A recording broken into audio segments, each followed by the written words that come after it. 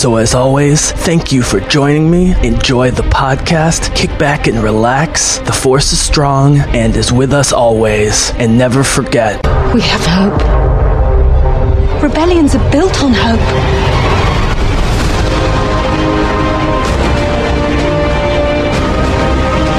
They've no idea we're coming. Take hold of this moment. The Force is strong.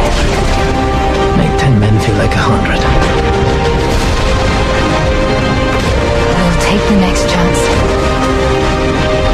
And the next. You're rebels, aren't you? Save the rebellion! Save the dream! The Bizzle! Called the Jesse James. Jesse, a.k.a. The Bizzle. oh, the Bizzle, thank you. The Bizzle? Thank you, The Bizzle. Yeah. The Bizzle. All right, ladies and gentlemen of the Bizzlecast, welcome back to the show for a little change of pace on today's program. Back today with my good old buddy, Eric Herman, a one-time partner in crime in the music industry, which we are going to be talking about at Modiba. I'm also going to be talking a little hockey, I think. Eric, welcome back, buddy. Thanks a lot, Bizzle. Great to be back. So you and I are both on the rush today, as it were. So we're gonna have to fit a lot in. I mostly want to get a music update, as we talked about, because if you recall last time, we were a little bit more optimistic about the future of the country 2 years ago.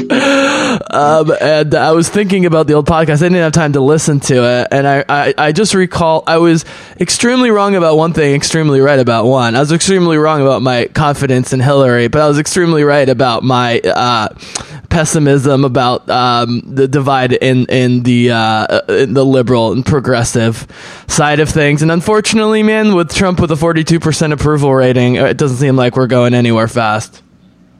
Yeah, I would unfortunately tend to agree. I think the situation looks pretty bleak across the board. I mean, I'd like to think that we're just at a low point in what is ultimately more of a circular rhythm of politics, not just here, but nationwide, but or rather worldwide. But it's hard to be optimistic at this moment. Certainly feels more like the demise of an empire rather than just the ebbs and flows of a more consistent and self-sustaining pattern. I am always reminded when I start thinking about this of like Tom York's famous slag off of Spotify when he called it like the last desperate fart of a dying corpse. That's what this whole Trump era reminds me of. Like just the last desperate fart of this this American quote unquote worldview, which is truly under threat of being forever obliterated, which in my opinion is a good thing. But we're seeing the last throes of the resistance from that side, and currently they are holding most of the cards, and so it's ugly. Yeah, I won't go too much into this. Obviously, I do a lot of nerd stuff, but I also love, dystopian stuff like Children of Men, V for Vendetta, stuff like that. And I talk about how when you have a top-down dystopia or a wannabe dystopia, like with the Trump administration, the bad news is things look bleak in the short term, but the good news is when you have such incompetence, Trump's not doing the one thing he should be doing to achieve his ultimate end, at least not yet, which is crush hope altogether. So the good news is, in the long run, this is going to turn out to actually help us. The problem is, are we going to get to the long run? Yeah, well, I totally agree. I mean, I'd much rather have an inept march towards our demise than a speedy and calculated one. But as opposed to the Mad Max Children of Men scenario where there's just hopelessness pervading every aspect of society, we haven't quite gotten there yet, and hopefully we won't. Yeah. Well, I will, just maintain a healthy degree of hope in spite of my better judgment. Yeah. Word up, man. All right. Well, so the game plan is today we're going to start with a little sports talk as per Eric's request, and we haven't actually wrapped on sports in a while, specifically hockey. And then we're going to catch up on a couple of Madiva's major projects, and then hopefully continue this conversation in the future with future podcasts. We're going to talk about Bombino, who continues to be a rising star and was sort of the the last artist that was sort of coming on board as I left, and then there's some new artists that you've brought on board that I really want to hear about and share it with the audience. But first, Eric Herman, you are known as a great optimist, even for the Toronto Maple Leafs. But, sir, I have not heard you this optimistic ever. So please fill in our listeners about what hockey is and just in general, I do want to hear about the state of the Maple Leafs, but if you could frame it in sort of the state of the National Hockey League as well, that would be of great interest to me because I haven't been following that closely in the last couple of years. Sure, and I won't go on about it too much, just because I realize I'm speaking to a very narrow band of your audience here. But yeah, I think as I remember when we last spoke, it was during the election cycle, and things were already quite grim. And I was talking about how just kind of turtling into my focus on the Maple Leafs and their fate was so cathartic for me, or at least just therapeutic, rather than having to think about real life and politics and all of the depressing aspects of that. Sure. And so, I mean, I think in many respects, sports substitutes nicely for religion in many people's lives, myself definitely included. I belong to the Church of the Maple Leafs and have since I was a small child. And there is something beautiful about pinning your hopes to something that is of no real life consequence. And I think that's what I get out of it the most, is just, it's something that you can,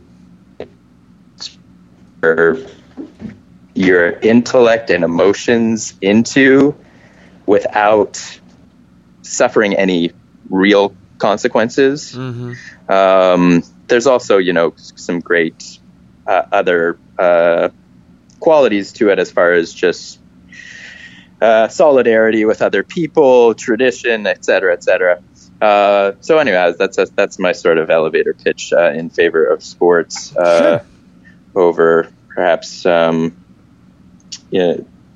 manipulative and oppressive organized religions.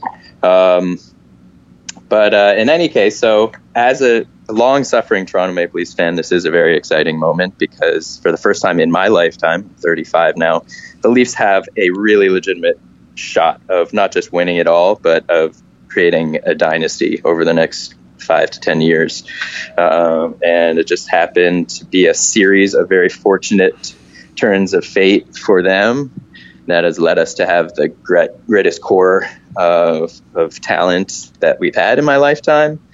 And then we've just brought in or finally promoted this wonderkind general manager that's been being groomed over the last several years. He just replaced Lou Lamoriello, the oldest general manager in the NHL, who went on to Long Island.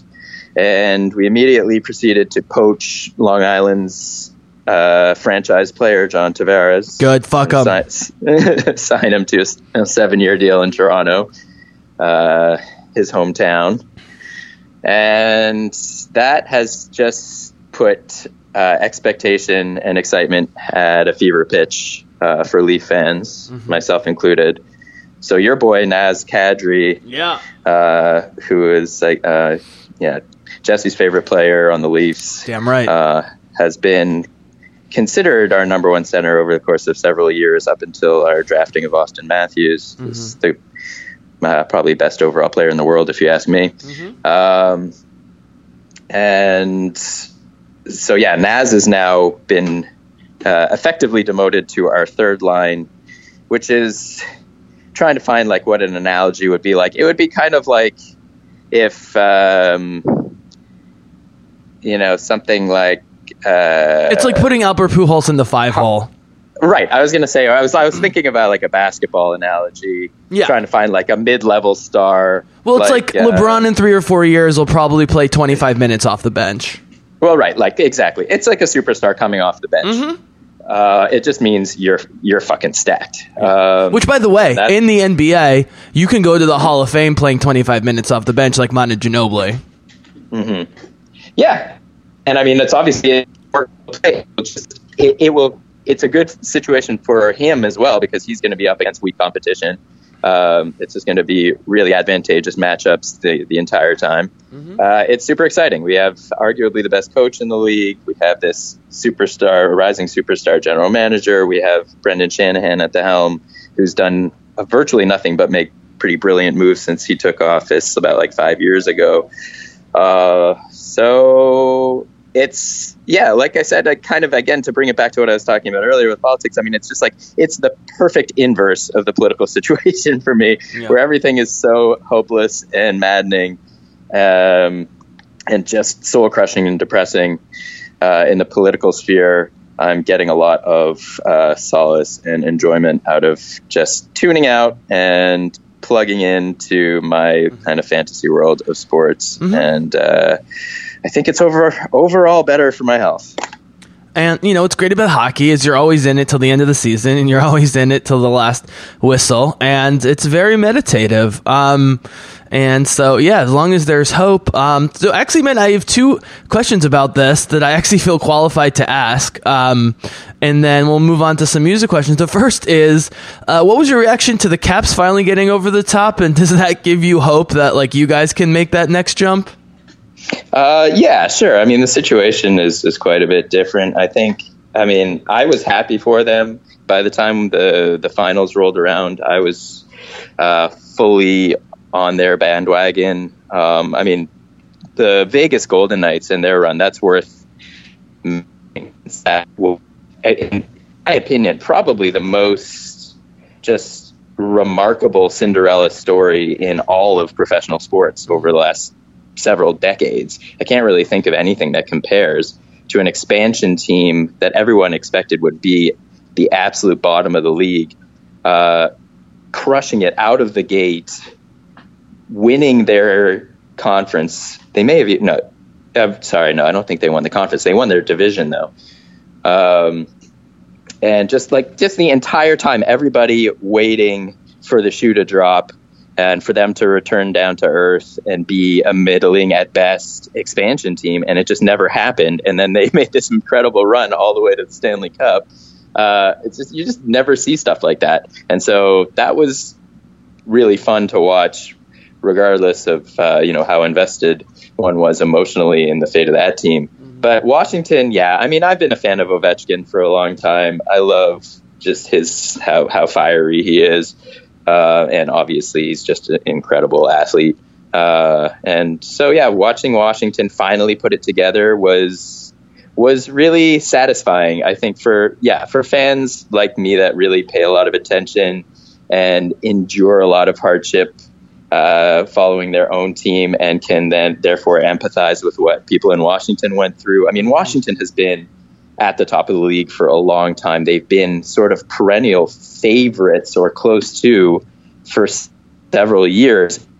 That had kind of fallen off a little bit, and the expectations were decreased. Mm-hmm. And naturally, that's when they go on their cup run and win. Yep.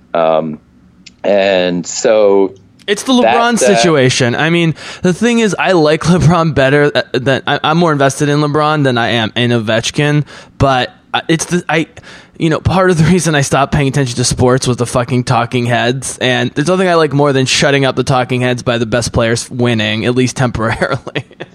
Yeah, and I would say, at this point, even though I'm not really a basketball guy, I'm more invested in LeBron, certainly, than I am in but you get the comparison, right? But yeah, totally.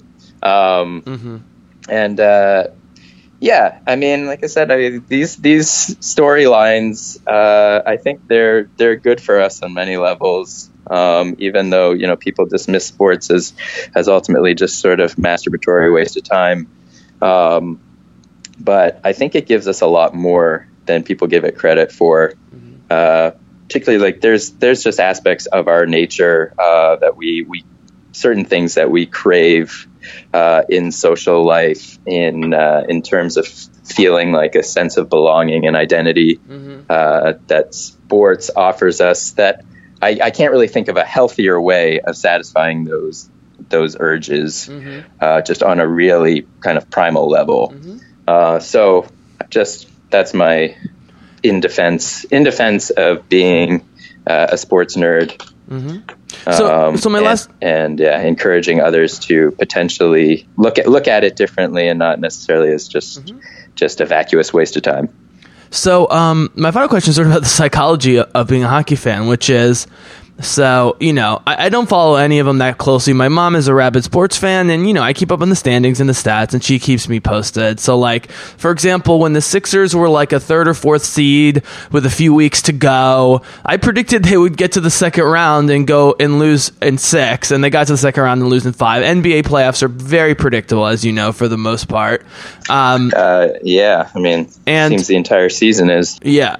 And with football, even though since we lost our quarterback late in the season, but we were so dominant, I'm not going to say I made any predictions. Now, I was shocked the way we beat the Patriots, but with the season as it was, and you look back, you could see the pieces in place to how it got there. Whereas if you go to the Stanley Cup and win it, you can look all the way back, and you still can't necessarily piece together because there's so many bounces and tips, and you know what I mean? Like, hockey has the most variability, and so you literally can have a team full of Tavareses and Kadris and a goalie who gives up 1 goal every 5 games, and then they could give up 5 goals in the first game of the playoffs. So, A, how do you keep an even keel? But B, are there small things that you start honing in on that, obviously can't guarantee that you're going to go past a certain point, but you know what I mean? Like, you can't just stack a team in hockey, obviously. Well, no, as you say, it is the game that is most subject to chance dictating the outcome relative to the other major sports. And I think the only thing that would offset that potentially is, when we talk about the playoffs, and I guess the regular season in general, the full season, is that it's a long season, so over the course of 82 games and then 4 rounds of 7-game series in the playoffs, the role of chance is minimized in dictating the outcome, as opposed to something like football, where it can come down to a single play in one game. That's that you're in a do or die game at every stage of the playoffs, and even during the regular season, each game is so much more consequential. So even though a good football team will beat a bad football team more often than a good hockey team will beat a bad hockey team just in one game. If we're looking at 1-game sets over the course of a full season, that should be, probability wise, it should be pretty close. Yeah. Speaking of that, though, I want to bring up one more point that I want to kind of evangelize, which is that it's been bothering me lately how inconsequential the regular season is for sports like hockey and basketball as well. And I guess, I don't know. I haven't really spent enough time thinking about or looking at baseball to know if it qualifies. Football's the only season that's appropriate length. Everything else is way too long. Well, it's not just, for me, I don't mind, I love hockey. So the more the better, as far as I'm concerned. The issue for me is that it's just, the season itself is so inconsequential. Like, it's really just a preamble to the playoffs if you're a good team. And the reward for, let's say you just win, you just smash the rest of the league over the course of 82 games, and you win the President's Trophy, which is for the team that records the most points in a regular season. Your reward for that effectively is home ice advantage, which is very gives you a very slightly over chance advantage. And so you get home ice advantage through the playoffs, and that's it. You have no other advantage over a team just squeaked into the playoffs other than you get one more home game against them in the series, which to me, if you're looking at like, that's the reward of 6 months of like grueling work, is outrageous. So a counter proposal would be a new format for playoffs in which team one gets its choice of opponent of all the other teams, and then team two, it's a draft format, which not only gives gives a lot more weight and consequence to the regular season, but it will also really foment like rivalries amongst different teams, like just like the drama of teams having to pick their opponent, and then like facing each other again the following year, just like all of the rivalries and that will ensue. I think it would be just good for the sport on every level, and it doesn't make any sense to me why we would preserve the current order over something like that. So just wanted to throw that out into the universe. I like it. I think it should happen. I like it. And I think it should happen for basketball too. And like, it's, to me, it makes a ton of sense. I think it would just get people way more invested on, like, the teams will be more invested in the regular season. The fans will be more invested in all of the storylines. And the playoffs, of course, would just be like, how awesome is that? If the Leafs get a slot and they say, we want to take on the Flyers, fuck y'all, and bring it. Yeah, exactly. All of a sudden you're fired up. What if you could choose the format too? What if you could choose the format? Like which format? Like what if you could be like, we want a 2-3-2 and we're going to take the 3 in the middle kind of thing. Yeah. Well, that's the next level. I would be in favor of that. I mean, I think as much power as you can put in the hands of the team that has earned it by way of the regular season, the better, Word up, man. All right, buddy. Well, let's get some quick hits, Modiba updates going. Why don't we start with Bombino? Because that's obviously the dude, the project I am most familiar with. Obviously, Bizzlecast listeners, the Bombino project was sort of starting as I was sort of headed in my own direction, but you kept me very informed about it. Obviously, he came highly recommended. It was a very interesting story. We love our West African Sahel blues guitarist, clearly, and I've always loved Bombino. I loved his sound from the beginning. I love the tightness. But what's interesting was, with Via in the beginning, the concern was never about his raw talent. It was about harnessing the beast, right? And that happened clearly, and Via's killing it, and that's great. I never had concerns about Bombino, and you were running it at that point. So, but it just in terms of a listener, and being kept up to date by you and so forth, was that what I loved was Bombino from the beginning was clearly very into crafting shows like rock shows, which has very much helped get an awesome following. Every time I go see him, there's more and more like young people like rocking out to it.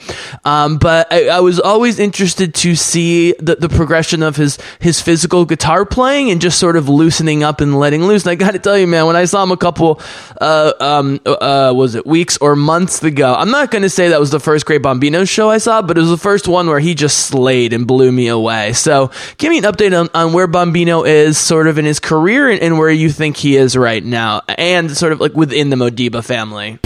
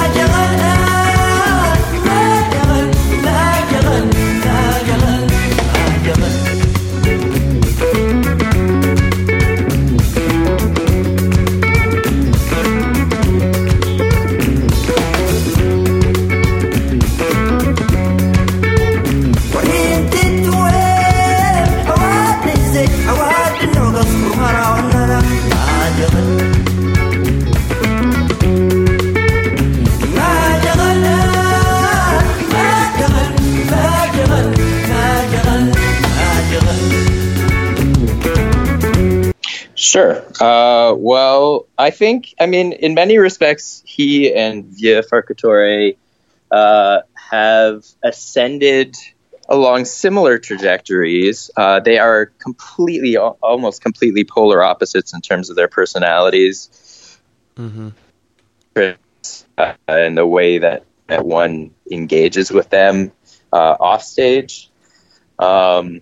But as far as their career arcs, I think they've been pretty similar. I mean, both of them when we started working with them, were just incredible raw talent and a really interesting biography up to the point where their international careers began. So both of that's just a huge advantage. Sure.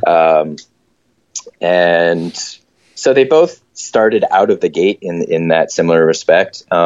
And I think, Bombino, he's always attracted more of a hipster crowd from the beginning. Mm-hmm. I mean, we could go into the weeds trying to figure out what that's about. But I think both he and Vieux, they were just kind of thrown right into the deep end without a lot of experience in the beginning. And so they really had to learn on the job how to craft a show for a Western audience. And, so stuff like Bombino's, like he used to just like spend minutes tuning his guitar in between songs, without addressing the crowd at all. It was just like completely like so cringe inducing, for me and people that were paying attention. Yeah. And, they didn't have really any arrangements as far as how songs tended, like they would tend to know how a song would start, but how a song would end was never premeditated. Mm-hmm. And so there was all of these sort of rough aspects of the show in the beginning that needed to be polished over time. The way he addresses the crowd, the sequence of songs, how you get, how you have a nice distribution of energy for a good overall flow throughout the set. All of these things that are subtle and really just you can't be taught in an academic sense, or at least one could try. But for true artists, they're not going to get it until they just put those miles on the odometer themselves and recognize for themselves what works, and how to get the best response out of the crowd. So Bombino has been touring really heavily since 2011. And, with each passing year, he takes steps forward as far as honing the professionalism of the show. I mean, his guitar work, of course, also continues to just get more and more dazzling. And, he's playing 150, 200 shows a year, and he's never far from his guitar when he's off stage. And so it's only natural that he's just going to keep becoming more massive. But the challenges with him are not so much musical. It's just keeping the tune on the tracks, in terms of all of the peripheral, aspects of touring outside of the music and the show itself, and those are what the real challenges, not just for him but for most, if not all, touring groups. So just how do you deal with just the gauntlet of 3 months in a row on the road, playing in a new city almost every night, packed in a small van or something, with the same guys, and just dealing with brutal, 5 a.m. wake ups for long flights and then drives, and your hemorrhoids are acting up and you're getting sick and you're not eating well and you're missing your family. And there's, all of that stuff that makes the life of a touring musician extremely hard, and gets offset by the euphoria of playing a killer set to some extent, but it wears on you. And so those are the main challenges that we face as his management day in, day out, is just keeping everybody happy and healthy. And the music pretty much takes care of itself. Yeah, so just to tease, guys, we don't have time today, nor do we have time to prep, but we're going to do a longer discussion a little bit down the road about some of the thorny issues about working with foreign artists, and it might be getting thornier, unfortunately. So I think maybe we'll table that, Herman, for like a full-on discussion. Sure, whatever you want. But yes, it's taking a turn for the much worse as of late, and no surprise given the administration right now and their objectives. Well, but that's a longer conversation. Well, for whatever it's worth, I see him every year or two, and this was the biggest uptick in awesomeness. For whatever that's worth, like just as a sheer music listener, like I'm always going to feel invested, because I helped start this with you. But honestly, like just listening with my dad, like we were just like, I don't know what it was. It was a mix of confidence, technical skill, or at least display of technical skill. I'm not around him enough to know the difference between the potential and the realization, if that makes sense. But sure. Yeah. I mean, look, I'm take this for what it's worth as his manager, but I really do think he's, you can count on your fingers the number of guitarists that compare to him alive today. And he brings something completely originally him to the table.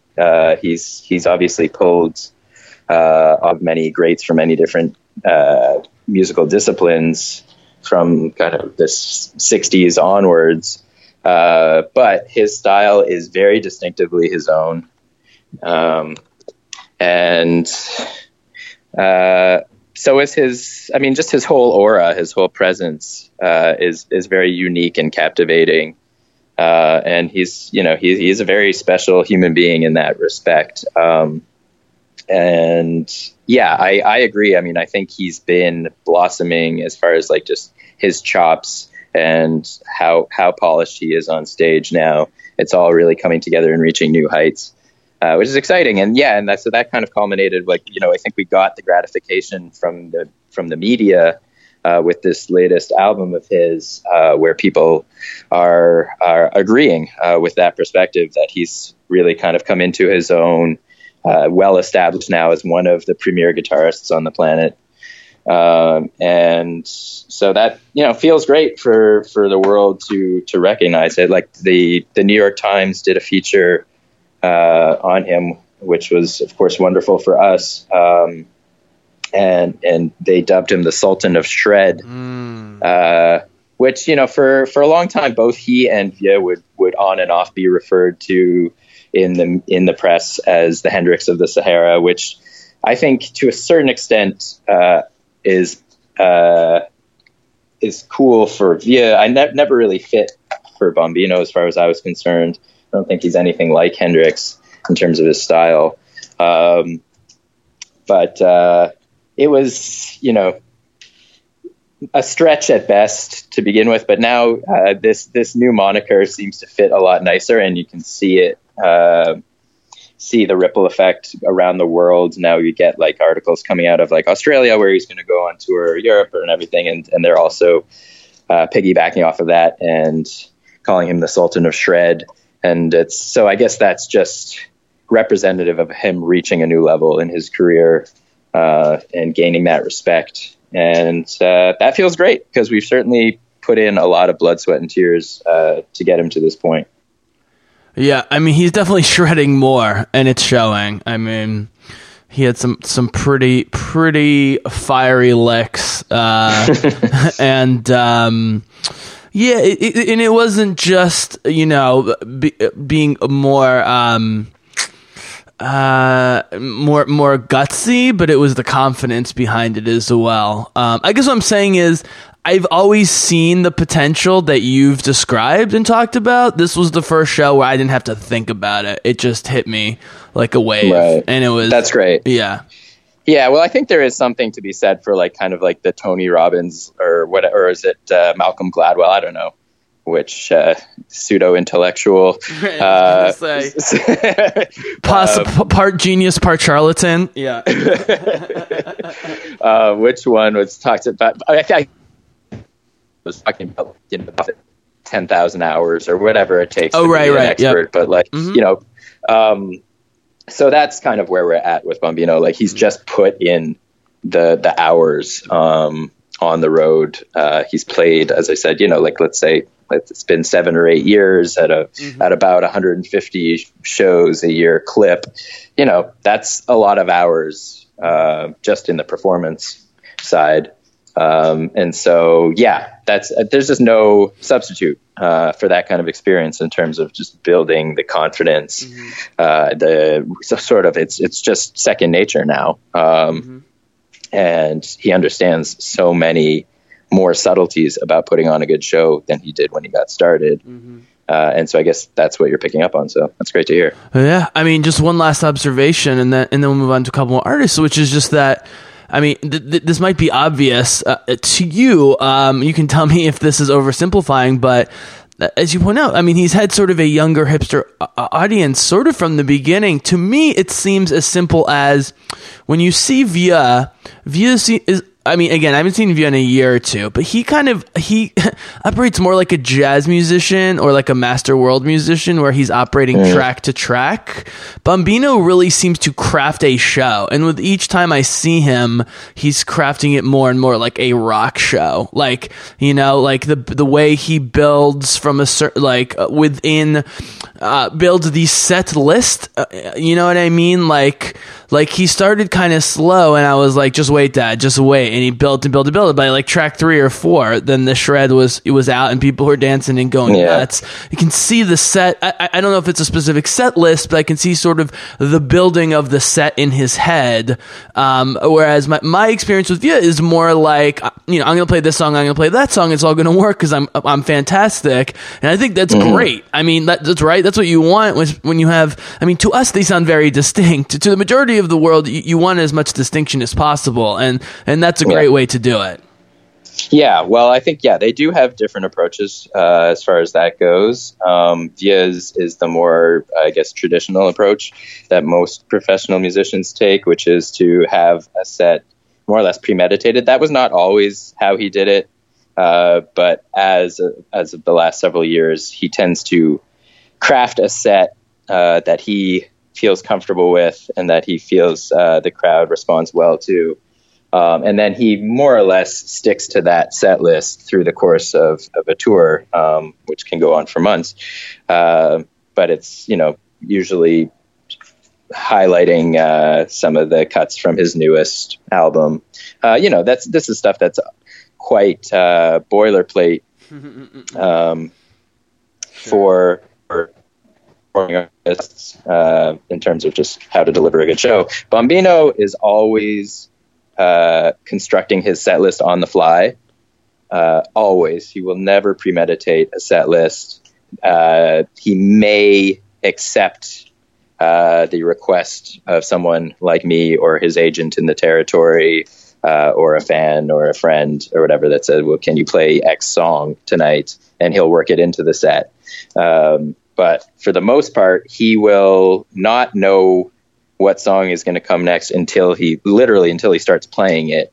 And same obviously goes for the rest of the band. So it's kind of, keeps the rest of the band on their toes, because he'll just start, sort of noodling around to start something, and nobody knows where he's going with it until he'll just do like one sort of signature riff of the song. And that's the cue for the rest of the band. And if you miss it, God help you. And that's just how he goes. I mean, he just likes to be in that sort of spontaneous space. I think it's just more exciting for him. I certainly understand why. And so the shows, they're at less risk of getting stale that way. There's other risks, like he'll often play songs that the rest of the band just hasn't played in years, hasn't thought about, maybe doesn't know how to play, or maybe has never played before. And has no hesitation to play a completely new song at a huge moment. Like apparently he did that. He They played at a festival in Finsbury Park in London they were invited by Queens of the Stone Age to this inaugural festival that Queens of the Stone Age put on over there. And so they picked a handful of bands that were just favorites of the band. And so Bombino got to play this very kind of exciting set. And yeah, I wasn't there, but apparently most of it was like deep cuts that nobody, including the band, had ever heard before. And that's just kind of what you can expect with him, and you take all of the good with the frustrating in that respect. But yeah, it does mean that when he's feeling it, you'll get like just his pure enthusiasm coming out, because he's gonna pick the song that he most strongly feels he wants to play in that moment as he goes. Mm-hmm. And he does keep an eye on the overall composition of the set. And I think that's what I was talking about earlier. It's just like something that like you can't learn how to do that until you've put in hundreds of hours on stage, just fine tuning it to the point where it's just second nature for you. And so I think he's gotten to that point now where he understands implicitly what he has to do in the long haul and can make decisions in the short term that coincide nicely with that. Word. All right. Well, I know you've got some new projects, one or two that maybe you want to talk about, and then I have just sort of a general question, more about just sort of the state of how your kind of day to day, week to month is these days, if we have time for that, just to give the Bizzlecast listeners a little inside sports kind of thing. I don't want to introduce them because I already don't know what stuff I can talk about and what stuff I can't. So do you want to jump in on one or two projects that you can talk about that you're excited about? Yeah, sure. So I guess since we last spoke some time ago, we've started working with some new artists that we're excited about. The first that I'll mention is La Dama. They got onto our radar, was it 2 or 3 years ago now? I can't remember. But one of them approached me at a conference in New York and told me about this group that she was forming with 3 other female musicians from 3 different countries. And it was intriguing, and they were going off and touring in South America that spring, and they were going to come to New York. And so I said, okay, well, let's meet up when you all to New York. And they played a show in Brooklyn, and I went and saw that and was really taken with them and their potential and their energy and everything about it. I could really just see that this was something special. And so we started getting to work, got them a label deal with our good friends at 6 Degrees Records, and a publishing deal and agents and just started putting the team together piece by piece. And then their debut album came out last September, almost a full year ago. And they've been touring quite heavily since then and doing a lot of exciting other sort of, just like conferences and forums and sort of alternative performance spaces.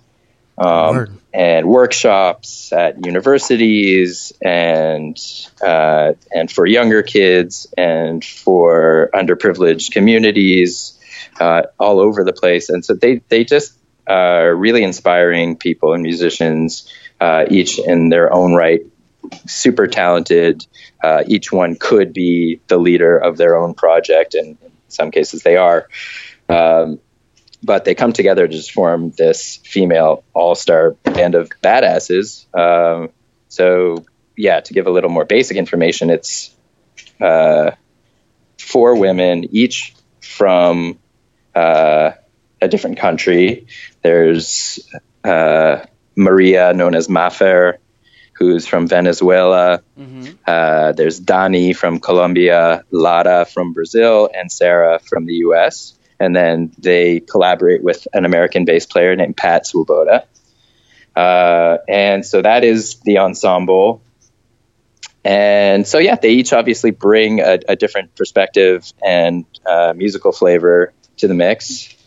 And so their sound is quite original, but it's sort of in this Latin pop fusion sort of space, but it's, incorporating traditional rhythm with a modern aesthetic. And it's lovely, and they are lovely, and we have really, really loved working with them. They're all so driven and impressive in their own rights, and it's just been fantastic working with them and seeing the early successes and projecting forward, the continued potential that they have to excel and to really do something special and leave their mark. Interesting.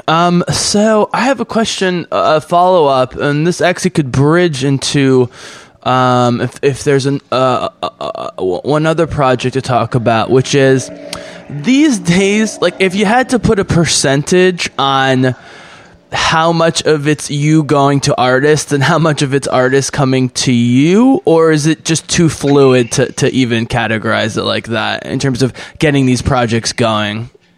Yeah, it's too fluid. First of all, it's just we're not dealing with a large volume of cases. We only, we have a roster of 9 artists currently, several of which have been with us for a long time. So it's not like we're taking on dozens and dozens of new projects. And so that there becomes more of like something systemic about how it's done. It's really just, in this case, it was the artist that approached us.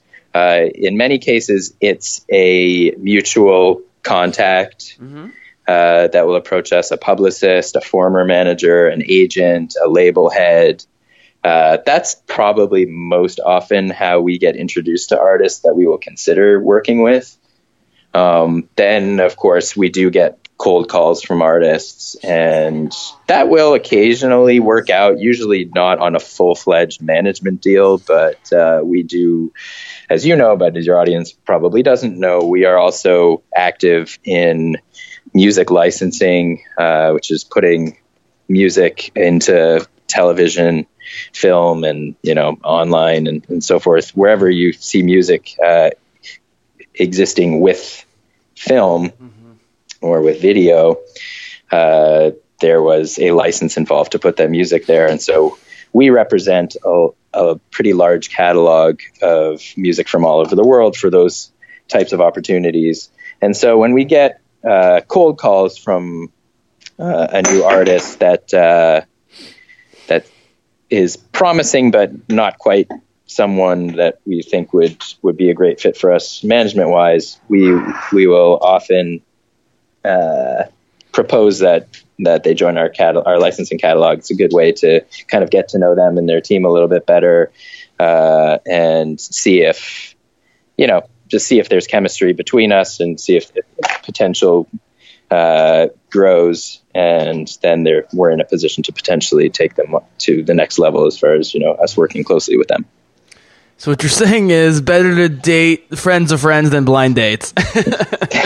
Yeah, definitely. Referrals are important. Mm-hmm.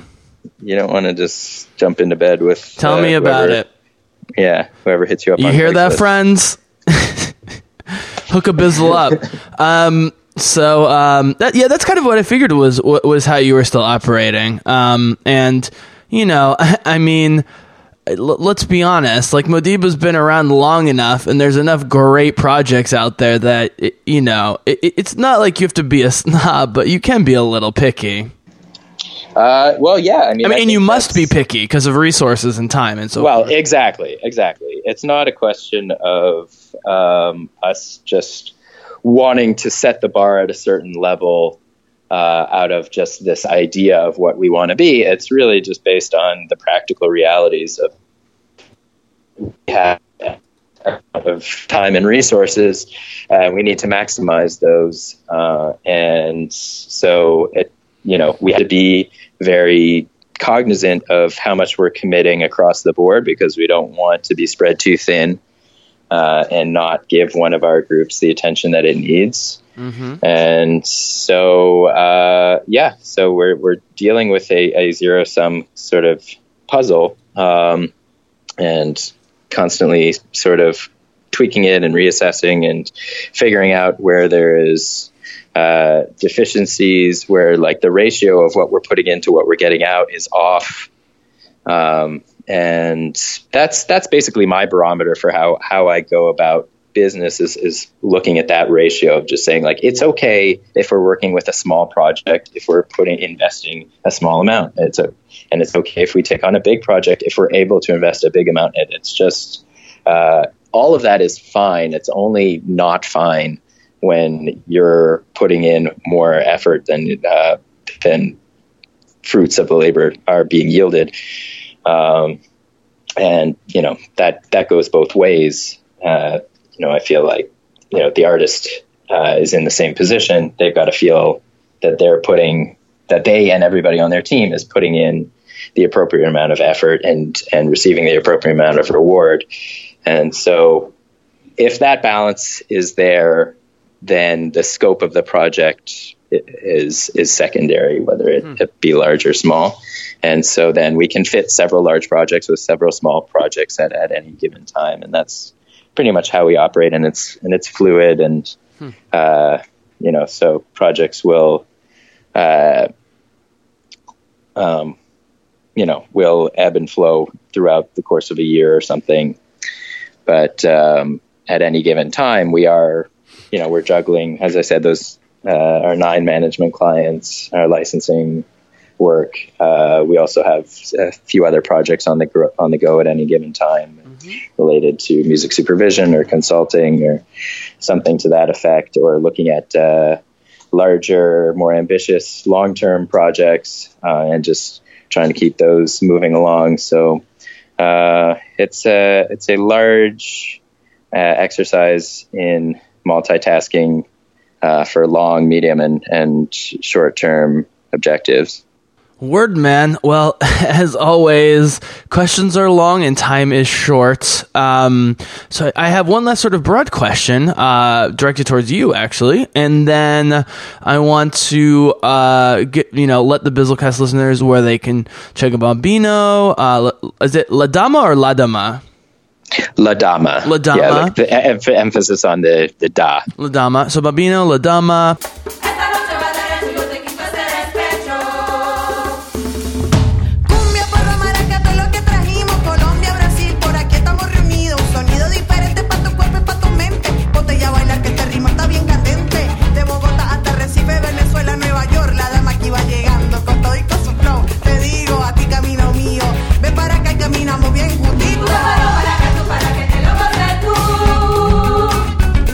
Esta noche va a dar el chico, te quito ese respeto.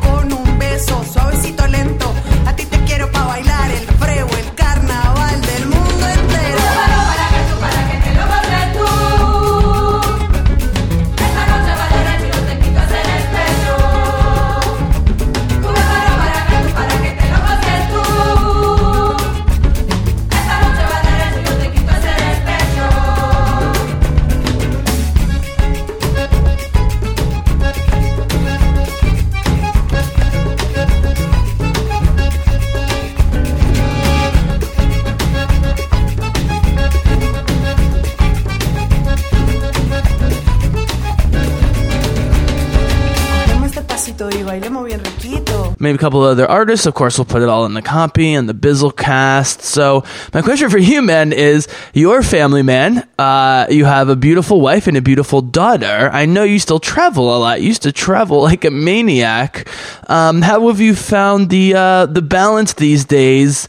I know you don't, you know, there's never huge expansions, but you always have new projects and, you know, obviously fires to put out and so forth. Have you had to adjust the way the company runs? Have you found your sort of approach and attitude change over the last couple of years of balancing family life and the demands of a international global music company?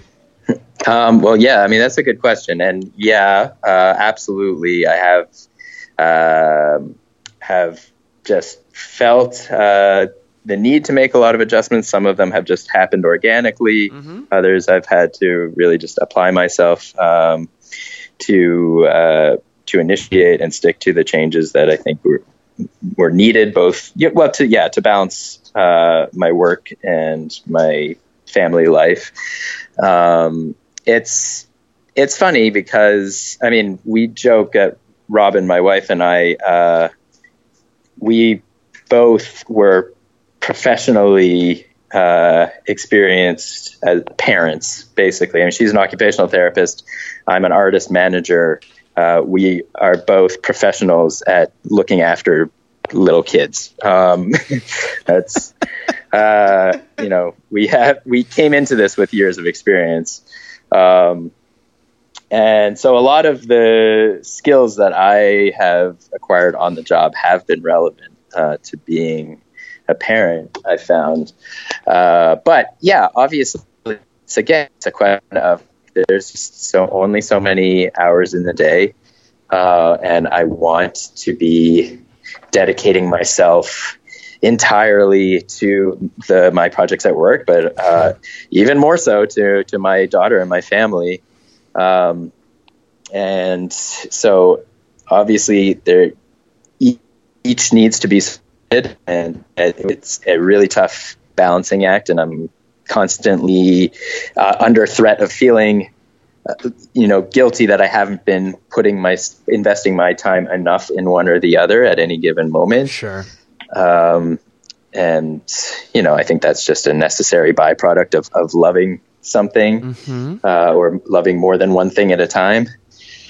And, so I definitely, as far as like my day-to-day schedule, that's changed a lot. I'm now an early riser, which I had never been prior to having a kid. Although I will often sneak off for a nap once she goes to daycare and before I go to the office. My day now orients itself around sort of the peak times that are available to spend with Maya, my daughter, which are like early morning and then early evening, I guess, primarily. And so I will usually put those times aside, and then I'm ending up working later into the night than I used to. I used to like to just get my work done by about like 7 or 8 and just be done with it. Nowadays, I usually will have to do another round or two of work into the night because I've been busy going through dinner and bedtime routine and whatever with Maya from like 6 to 8 o'clock. Travel is much more sparse than it used to be. Like really being much more selective with when I leave town, for obvious reasons, but it's just, it's extremely hard on my wife, to manage everything here when I'm not here. And then also, of course, I just don't want to be away mm-hmm. from my family for too long. I did a couple weeks in Morocco last year, producing Bombino's album. That was, the longest I'd been away since Maya was born. And, typically I'll go out for a few days at a time, or I'll go to Womex, as I'm going to Womex, this annual World Music Conference, in October. I'll be there for just under a week. But apart from that, I'm really not not traveling very much other than to visit with our families in Canada. And, you know, I see that as probably temporary state of affairs, as Maya, and if we have other kids, as the family grows and gets older, then I imagine my lifestyle will adjust again. But for now, pretty much bunkered down, just trying to, like I say, like just strike a healthy balance between all of these important aspects of my life, my family, my work, and my Maple Leafs. Word.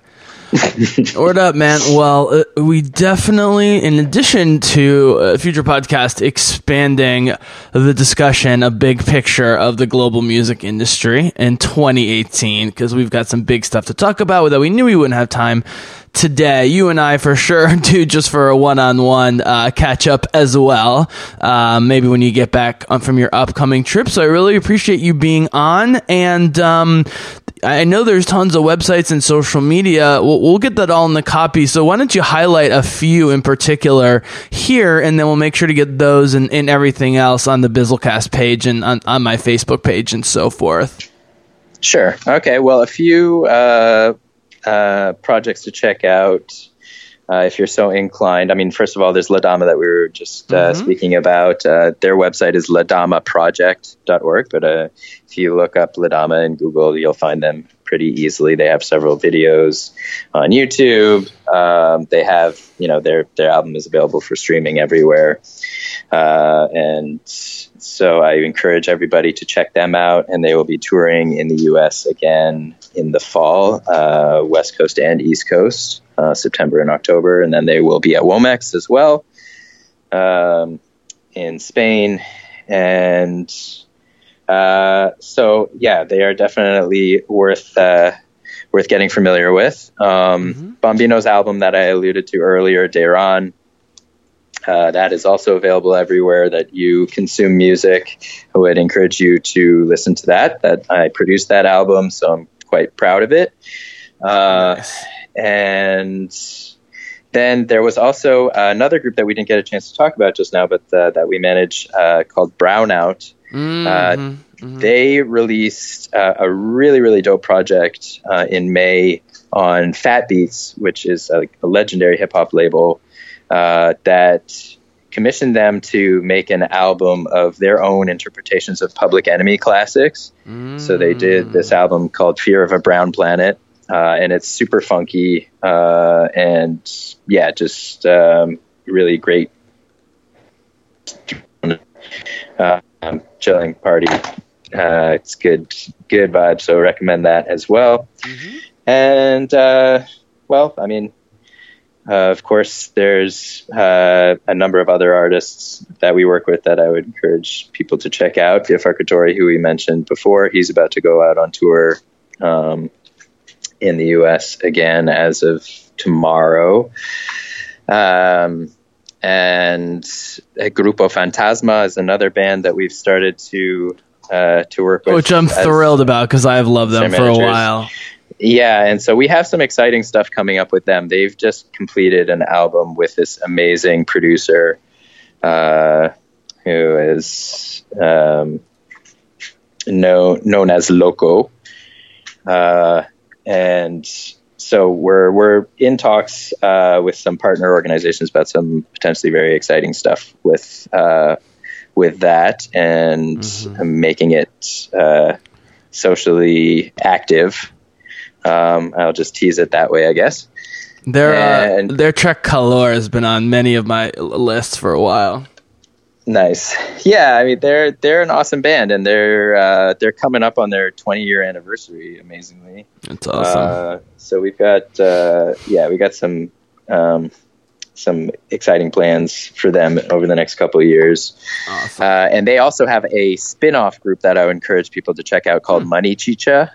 Which is just a 5-piece instrumental psychedelic cumbia and chicha group, pulling off of the psychedelic Peruvian and Colombian cumbia from the 60s and 70s. Okay. Super, super fun music. So that's worth checking out too. Again, that's Money Chicha. I think if you just Google that, you'll find it, or look it up in Spotify or Apple Music or this whatever. will be in the podcast copy and on the Facebook page, so you guys can access it all there. Yeah, and I'm sure I'm leaving some stuff out, but we do have some exciting new stuff in the works that I'm not really at liberty to talk about yet. But we'll be happy to link back up a few months from now, and fill you in again on what we're up to. Awesome, man. Well, it was great to have you on. We definitely have to do the more like philosophical, big picture, politics of music, yada yada yada talk that we're always kind of talking about and have been talking about since we've known each other and been learning about it and then formed the company and everything else. So but obviously you've been way closer to this than me the last 10 years increasingly, and so I would love to hear. I follow the international news and always read up on music, and I read the Times and the Economist and the Guardian and so forth, but would love to get that discussion going and the trials and tribulations of Modiba in particular and the artists. So we got to do it, man. Closing question: a TV show or movie recommendation for the Bizzlecast? Give it to us. Oh man! All right. Well, actually, good question. I'm gonna throw out sort of a random one. I just saw BlacKkKlansman last night. That one is not going to be my pick, although I enjoyed it. But I actually just stumbled on a 4-part interview series on Showtime that is Oliver Stone interviewing Vladimir Putin, which has not gotten any play in the press as far as I've seen, but it's been totally fascinating. Wow. To get such an up close look at Putin and to delve into his mind a little bit, even though he's obviously he's very self-conscious the whole time. It's not like he's speaking off the cuff. He's very calculated with everything he does, but still it's very revealing of his mindset and his just the way he looks at the world, which I've found so fascinating, especially just obviously in light of the current political situation, how big a role he's playing in American politics and global politics, and that Oliver Stone just had this seemingly unlimited access to him, and I guess at Putin's request. It seems like he was the one that kind of initiated all of this, maybe as kind of a sort of a propagandist mission to win over hearts and minds in the U.S. But all the same, it's really fascinating. It's on Showtime, which I took a month free trial for in order to watch Sacha Baron Cohen's new show, which is a second strong recommendation. I don't know. Have you seen that yet? I mean, I get all the news reports of the outrageous stuff, but I haven't actually seen it. Yeah. Oh, dude, you should just get the free trial. Yep. No, I can get it from my dad on my computer, so yeah, I'll check it out. Oh my god! I don't think there's a more brilliant comedic mind at work right now. Yeah, and it really hasn't changed in 20 years is the hilarious thing. But yeah, it's hysterical. But anyways, it led me to this Putin documentary, it's not a documentary. It's just, as I say, just a series of interviews. But I do feel like it's so enlightening for an American who really just, as you listen to him and think about it, it's just like we were force-fed one caricature of Russia for our parents' generation, and now we are currently sort of being manipulated into seeing Russia in a completely different light. And of course, Republicans have completely pulled 180s on their views of Russia and Putin. You don't say. Which is interesting. I mean, it's interesting the forces at play that would allow for such a quick swivel.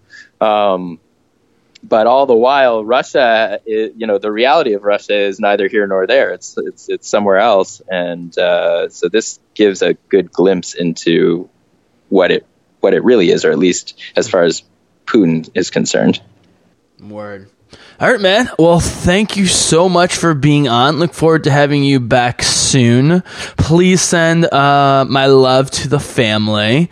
Got to get up there and visit you guys soon once things settle down on both ends here. And yeah, dude, anything else you want to say to the Bizzlecast listeners? No, thanks for indulging us through our mostly esoteric conversation. Hopefully found some nuggets interesting, and hopefully you check out some of the music and enjoy that as well. But it's been a pleasure. Thanks for having me, and look forward to the next time. Absolutely, man. All right. Well, thanks, Eric. Thank you, listeners. Coming back with more content soon. But for now, the Bizzlecast is out. I told me to be chicken.